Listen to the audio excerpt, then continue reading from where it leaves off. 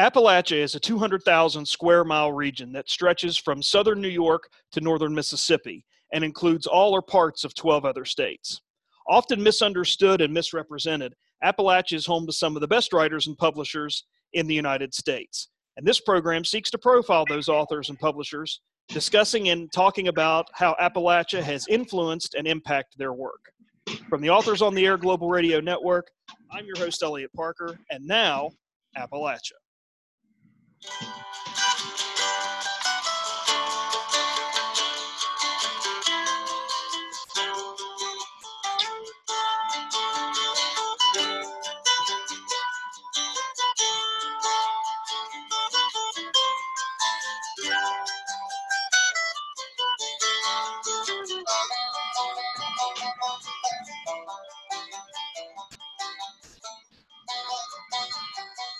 And hello, friends. We welcome you to another episode of Now Appalachia, heard on the Authors on the Air Global Radio Network, as we continue to profile the outstanding authors and publishers that are living and writing in and about Appalachia. And we have another one of those outstanding writers with us today, and that is Jordan Farmer. We're going to talk to him about his novel, Pallbearer, and his new book that will be coming out a little bit later on as well. And Jordan Farmer joins us. He's originally from West Virginia.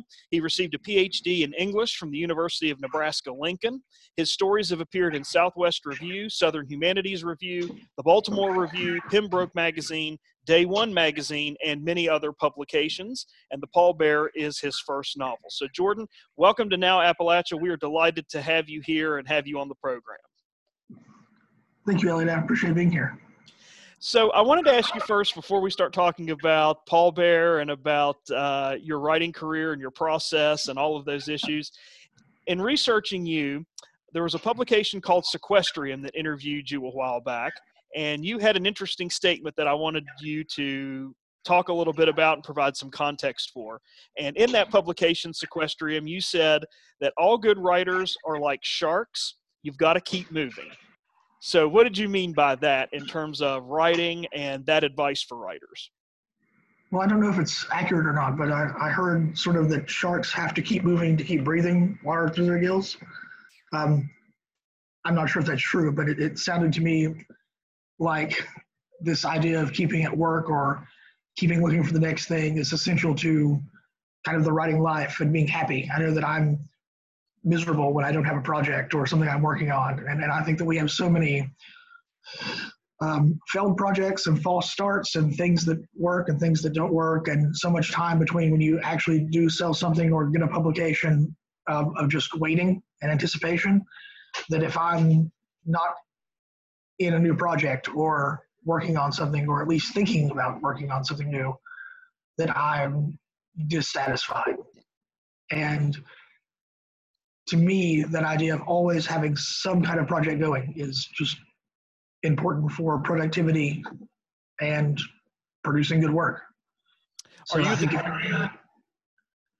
that if you want to be a successful writer, you need to be writing something all the time. I don't sort of have an opinion on what genre or taking time to experiment with other things or anything like that, but you should be thinking about some kind of artistic endeavor project. Are you the type of writer that has multiple projects going on at one time, or do you stick to primarily one project once you get your mind and attention focused on it? I stick to one project usually. Sometimes, you can't help but have ideas or thoughts or about the next project. And, I try to just take that and put it on the back burner, leave it in the back of my mind and stay focused on what's at hand. Typically, what's at hand is usually enough to occupy most of my time and attention. Very good. Excellent. And I know that being from Southern West Virginia, you and I share that in common. We're both from Southern West Virginia, and you were interested in books and reading at a young age, and were interested in writing, especially at a young age. But you grew up in Logan County, West Virginia, and you read a lot, and you were always looking for new books and new authors and different types of books. But I understand that you got a little bit disenchanted because the kinds of books that you were exposed to and that you were reading as a kid didn't really reflect the kind of life and the kind of experiences you were having in Southern West Virginia growing up. Can you tell us a little bit about that? Yeah, I think that the first author I found really early on, I mean, probably before I was really ready for him, I was 11 or 12 and reading Stephen King books. And some of that world felt accessible to me because it was kind of about working class people in Maine. And I had never been to Maine, but it felt like a similar kind of rural, small town kind of world. But then I found sort of crime fiction, and the first really crime writer I got into was Lawrence Block, and I started reading all those Matthew Scudder novels, which I love to this day. I think that's a great series.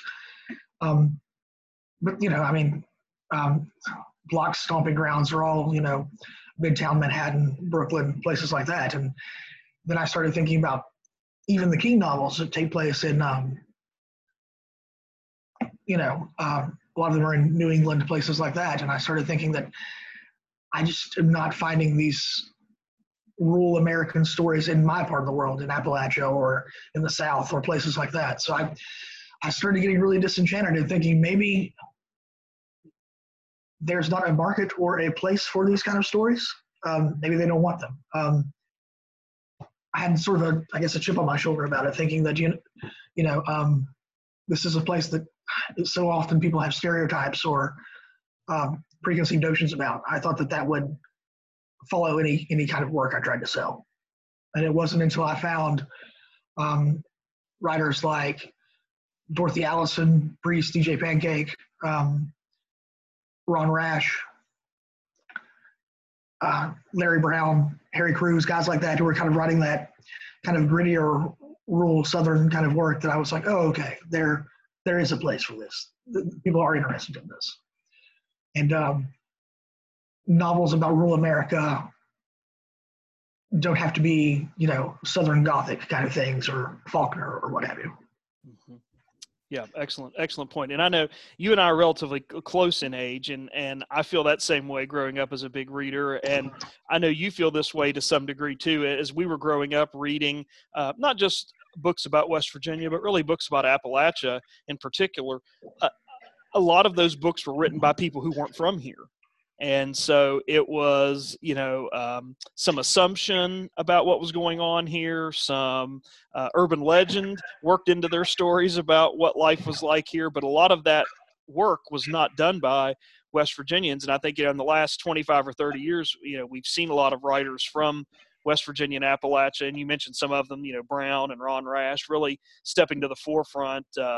David Joy's another one who's come on the scene here recently that, really portraying Appalachia as it really is. And I wanted to know if you felt like that is something that you think is going to continue going forward, and are we done with those days where most of the storytelling being done about this region is done by outsiders? I hope so. I certainly think so. Not that I have a problem with someone from a different area writing about this place or about any place. I don't want to put restrictions on what people write or where. I just want them to do it with the same kind of care and honesty and thoughtfulness that I think that I would hopefully do if I was writing about another place that I'm not from, and research it and sort of do it with care, I suppose is the word I'll go to again. I was worried that there would either be no interest in stories from here, or that stories from here would get in the hands of editors and they would say, this is what I thought that place was like, so therefore I'm not interested in it, or worse, that I would find just no interest at all in where I was from and the stories I was trying to tell, because I wanted to portray it as honestly as possible, the good aspects and the bad. Excellent. Very good. So let's shift focus for a little bit and talk about your novel, The Pallbearer, which is just an outstanding story, and it meets a lot of the criteria and the issues we've been talking about during the first part of our discussion today. It's set in fictional Lynch, West Virginia, and I think that Anybody from Appalachia or from West Virginia that has any experience there, knows people that are from there or living there now, know it's got some of the issues that Appalachia is struggling with. It's got condemned homes, it's got abandoned coal mines, it's got the problems with addiction, and people that have stayed in Lynch, West Virginia in your novel are under the thumb, so to speak, of a guy named Ferris Gilbert, who is kind of Lynch, West Virginia's bad guy. Can you tell us a little bit about him, and how has he been able to kind of get so many people under his control or under his thumb that are still there in Lynch? I think that I wanted to write a character that was ruthless in the fact that he had felt exploited and therefore was willing to exploit his own people, I guess. This kind of idea that when things are in enough of an economic decline and there's not enough food on the table and there's nothing but crumbs, people fight over the crumbs. And I guess I thought that he was that kind of character who was able to put morality aside and just worry about survival. And to him, survival was, if I'm the bigger fish, I'm going to eat you. That being said, I think that he's a really terrible guy and just blatantly villainous in many ways with his hatefulness and prejudices and horrible lack of moral code. And something that's interesting about a lot of your characters, and I'll ask you to talk about some of them here in just a second, but a lot of your characters, one of the interesting aspects of the novel is the ones doing bad things, even Ferris to some degree, don't feel like that they're behaving in a bad way. They feel like that they are, I don't want to say justified in what they're doing, but they feel like that they're doing what they have to do in order to survive or to maintain or to take care of whatever needs to be taken care of. And a lot of them don't see themselves in that vein. Can you talk a little bit about that? Was that something you had set out to do when you were developing the novel, or is that something that just kind of started to happen as you were working through the plot? Well, I think that it's important when you're writing villains, even if you're not being too ambiguous about it and saying, no, this character is a villain, that you have to understand that villains don't think of themselves as villains. I'm sure Ferris feels justified in a lot of ways about terrible things he does, and other characters, getting off the idea of Ferris for a moment and moving to some of the other characters who do some horrible things in the book, I was kind of interested in just the idea of criminality in general and how someone gets involved in that kind of life or lifestyle. I had a relative who I loved very much who, in his younger years, was a criminal. And I'm not sure now, in hindsight, how much he ever got out of it. And I had that strange experience early on, this duality of this person I love and who's good to me has done some really terrible things. What's that mean? That they can do terrible things and yet be someone that I love and care about and caring to people they care about. So I started getting interested in this idea of, I guess, crime in general and what brings people to it. Is it circumstances? Is it nature? Is it nurture? What causes it? Yeah, absolutely. I think when you talk about that, you certainly have a plot that you have created and that you have layered in some ways that has established that concept and that idea and allowed that to happen. And one of the things I really liked and attracted me to your book is that we have a character named Jason Feltz who we kind of meet early on in the story, who gets tangled up with Ferris once Ferris realizes he can do something for Ferris. Jason can, but he lives above the town funeral home, which I love. My grandfather was a mortician. My dad was a mortician. I spent the first 10 years of my life, or 11 years of my life, living above a funeral home, so I identified with Jason very much. But What's going on with Jason is that as a sort of this aspiring social worker, you've got him counseling one of the Gilbert brothers, who's incarcerated inside a youth correctional facility for possession charges. And then Ferris kind of goes to Jason, threatens him with violence, and says, I want you to smuggle this package into the jail and give this to, my brother. But it kind of really doesn't start. I mean, that's kind of the basic, but then you've got all these other tentacles that kind of sprout off from that main plot. And we also meet another person named Terry Blankenship, who is a young man that is trying to carve out kind of a life for himself and his boyfriend, and he owes money to the Gilberts. There's just a lot going on there with a lot of these different characters, and I think there's something about small town Appalachia that allows this to go on, where everybody knows everybody and people owe people things and favors and money and secrets come about. How much of that was important in terms of putting that in the story, connecting that back to kind of the Appalachian experience?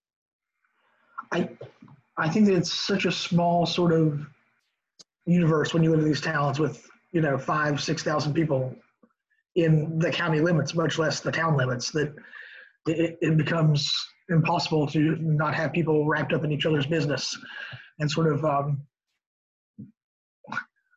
old opinions of entire families, or this kind of deep history of interactions between people. So I thought that was something that would have to be there for authenticity, especially, I think of that's seemed to be in all good rural fiction. If you go all the way back to like Sherwood Anderson's Winesburg, Ohio, or if you look at like Donald Ray Pollock's Knock 'em Stiff just a couple of years ago. There's this idea of these linked short story collections where characters show up and influence each other. And I thought that there would have to be that kind of overlap of this character knows that character, or this character has at least known this guy's dad or this guy's brother or something like that. There's not many degrees of separation when you are in such a small place. Yeah, that's very, very true. Very, very true. We're talking with Jordan Farmer here on Now Appalachia. We're talking with him about his writing career and also about his novel, The Pallbearer, which is set in fictional Lynch, West Virginia, in a town that is in decline, but a lot of the inhabitants of that in decline town are up to no good and up to all kinds of different problems, and we're talking with him about that. So, Jordan, I wanted to ask you, stepping away from the book for just a minute, who are some writers that have influenced you? I know you mentioned Ron Rash and some of them a minute ago, but writers that you really feel like you go back to and lean on when you need inspiration, or that you find yourself going back to read repeatedly. Who are some of those? I think I like to read people who aren't like me. As far as older influences, people that write, I think, much differently than I wish I could write sentences like Robert Penn Warren. All the King's Men is one of my favorite books of all time, and I read that book over and over again, just thinking, why can't I write sentences of this quality? I assume that his second draft sentence is better than my eighth draft sentence. And then I'm really taken by, as I said, people with a different writing style than I am. So minimalist writers like Amy Hempel or Raymond Carver interest me a lot, just the way that they have sort of dealt with the contract of dual construction of a text with an audience. I guess I'm aware as a writer that I construct the text with the audience. I write the sentence and then they produce the image in their mind. And it's interesting to me how writers like that have attempted to do it with more stark script sentences, whereas I don't. And then just writers who inspired me as like, hey, if these people can do it, maybe you can. Or some of the Southern writers we talked about, Larry Browns and Dorothy Allison, and Harry Crews, people like that. As far as more contemporary things that are coming out right now, I'll read anything Otessa Moshfegh writes. her work is phenomenal. And I'm also been really, really interested in some of the other, as you said, people who are writing about the area right now. David Joy, Brian Panowich, and who else? So many that we're gonna hang up and I'm gonna go, you didn't talk about so and so. Yeah. Well, we've had, you mentioned David Joy, and we've had him on the program as an author on Now Appalachia, and he just writes some passages of dialogue and description that are just so achingly beautiful. I mean, just brings tears to your eyes. And he's one of those writers I wish I could write like him. He just has such a great way of accurately portraying Appalachia and the people in the region, but he does so in such a beautiful way. And I know he studied under Ron Rash, so there's a connection there. Studied under Ron Rash at Western Carolina. So yeah, there's so many really good contemporary writers writing about this region, and you touched on a lot of them there as well. I want to go back to your book for just a second and ask you another question. As the story unfolds, we've mentioned a little bit about Jason Feltz, and we've talked a little bit about Ferris Gilbert and how he's got his tentacles in and everybody and everything. And then we've got a situation where we've got some other characters involved here, and then ultimately what ends up happening, Terry, we talk about Terry Blankenship. Something happens. The local Sheriff Thompson, is found dead as part of the plot that unfolds. And now you've got kind of parallel stories running in terms of Jason and Terry really have to not only outrun the law as they're kind of suspects in Sheriff Thompson's death, but Ferris Gilbert's hot on their trails as well. And I wanted to ask you, as a writer and kind of structuring that plot, was that difficult to kind of keep those dual stories running where you've got Jason on one side, Terry on the other? They're both in trouble for different reasons. They both got Ferris after them for different reasons, but they're kind of running the same race, but in different lanes, for lack of a better figurative speech there. But was that difficult to construct? How did you put all that together? Because you did it so seamlessly in the book, you almost couldn't tell that they were two separate stories there, or two separate plot points. Well, thank you. That's a nice compliment. I'm glad you felt that way. I don't think that it was necessarily difficult from a plotting perspective. It should have been difficult from a plotting perspective. I'm not the type of writer that outlines. I just sort of go with it. And if I have a sloppy draft, I'm willing to just chop it up and write another one. I think that I have this suspicion that plotting is trying to get around the idea of writing a bad early draft. Like, if I plot it all out, I won't have to rewrite it. And I'm going to have to rewrite it anyway, just the way I work. So why would I bother, trying to plot it all out? If I plot some kind of interesting thing I wasn't thinking of will occur and surprise me. And maybe I would lose that in the plotting. So I don't sort of outline, I guess. But I found it pretty easy as far as the construction of the plot. I found it difficult to have that kind of multiple narrative as far as making the craft decision in how I was going to present it. I didn't know very early on there was more of the Jason character and more from his perspective. And I thought, this is going to be first person narrative from Jason's perspective, and then we'll perhaps have some sections of third person with the other characters. And that just didn't give me enough time with everybody. I felt like it needed to be more of a ensemble piece that allowed more equal time between all the characters. So once I figured out, no, this isn't all Jason's story first person. You need more time with these other characters. In fact, you need more time with these other characters earlier. It became easier in the next draft after that. Very good. Excellent. So of all the characters that you have in the story, I know this is kind of a loaded question and tough to do as a writer, but of all the characters that you've got, Sheriff Thompson, we've talked about Ferris, we've talked about Jason, we've talked about Terry. Who is your favorite? I'm very partial to Jason, I think. I think Jason is the one that stayed with me the longest and was sort of fully formed in my mind first. I for a long time I had this idea of having a narrator or at least a protagonist that I considered to be in what I would call an unconventional body in a book for a while, and particularly a book that wasn't focused necessarily on that character's body itself.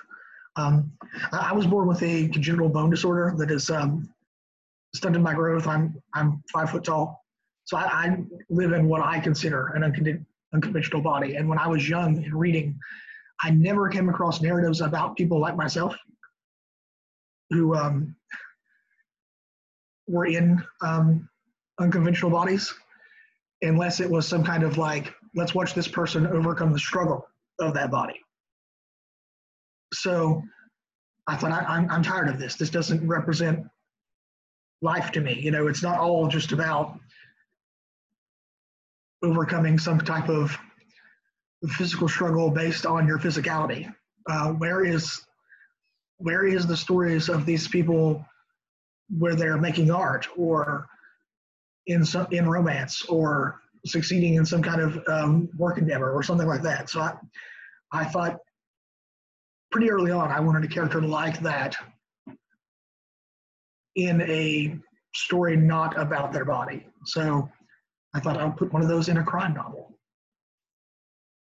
I love it. Yeah, that's great, and I certainly think he's a wonderful character, and so many great characters in your book. But yeah, I'm with you. I like Jason the best. There's something about him that really just leaps off the page, both the circumstances he's put in, but also his character and his personality. And in addition to this book, you have another book coming out that will be out relatively soon called The Poison Flood, which is another novel. Sort of a gritty story, but a tender story, also set in West Virginia. Can you tell us a little bit about what that book is about and when that book will be out? Yeah, that book will be out in May of 2020, May 5th, I believe. And it's about a disabled ghostwriter, a disabled ghostwriting musician named Hollis Bragg, who was previously the member of a very influential rock band that became famous after he left the band. And he now writes songs for them while he lives in kind of isolation in rural West Virginia. And he's sort of content that way until this large environmental disaster where the local water source of the town is contaminated kind of puts him back into the spotlight and causes him to sort of have to reassess his life and his self and whether or not he wants to continue to make art for someone else or for himself. And of course, he gets involved in all kinds of dangerous, frightening situations. There's some betrayals, and he witnesses a murder and things like that. Well, it sounds like an outstanding novel, and I can't wait to read it. And I would encourage any of our audience who has read Paul Bear and enjoyed it, or has not read Paul Bear yet, to read it, and then to go ahead and pre-order a copy of your new book, because it really sounds terrific. And I know I'm looking forward to it, and we certainly can't wait to have you on Now Appalachia in the spring or summer of 2020 to talk about it. So, Jordan, in our final moments today, if anybody wants to get in contact with you to talk to you about writing, or to talk to you about the Paul Bear or the Poison Flood that'll be out in May of 2020, first of all, how can they get in contact with you? And secondly, where can they get copies of your books? Copies of my books should be available in most bookstores. Can't say if your local bookstore necessarily. I hope they would have it. Would also be, if you're ordering online, you can find it through IndieBound, or if you want to go to a larger bookseller, BarnesandNoble.com or Amazon, somewhere like that. As far as getting in touch with me, I am available through contact with my publishers at GP Putnam's and Sons, through my agent Noah Ballard or my publicist Elena Hershey.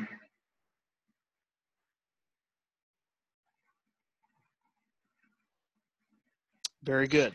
Very good. So ways that folks can get in contact with you. And I know you're an author that's welcome to come and do readings at different places. And so if we have anybody in our audience that is looking for someone to come and give a reading for an event or a festival or something like that, I know you do that quite a bit and are willing to do that. So that's fantastic. Jordan Farmer has – oh, go ahead. I'm sorry.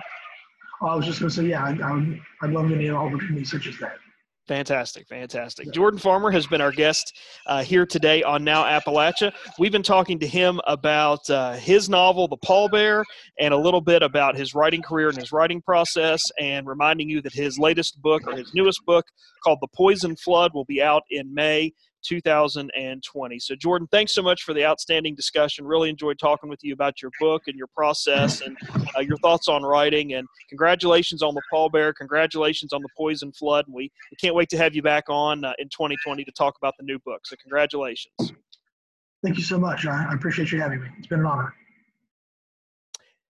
And that's going to do it for us on this episode of Now Appalachia. We want to remind you that the executive producer of Now Appalachia is Pam Stack, and also remind you that this is a copyrighted podcast owned and operated by the Authors on the Air Global Radio Network. Until next time, I'm Elliot Parker. Stay well and see you someplace soon, I hope.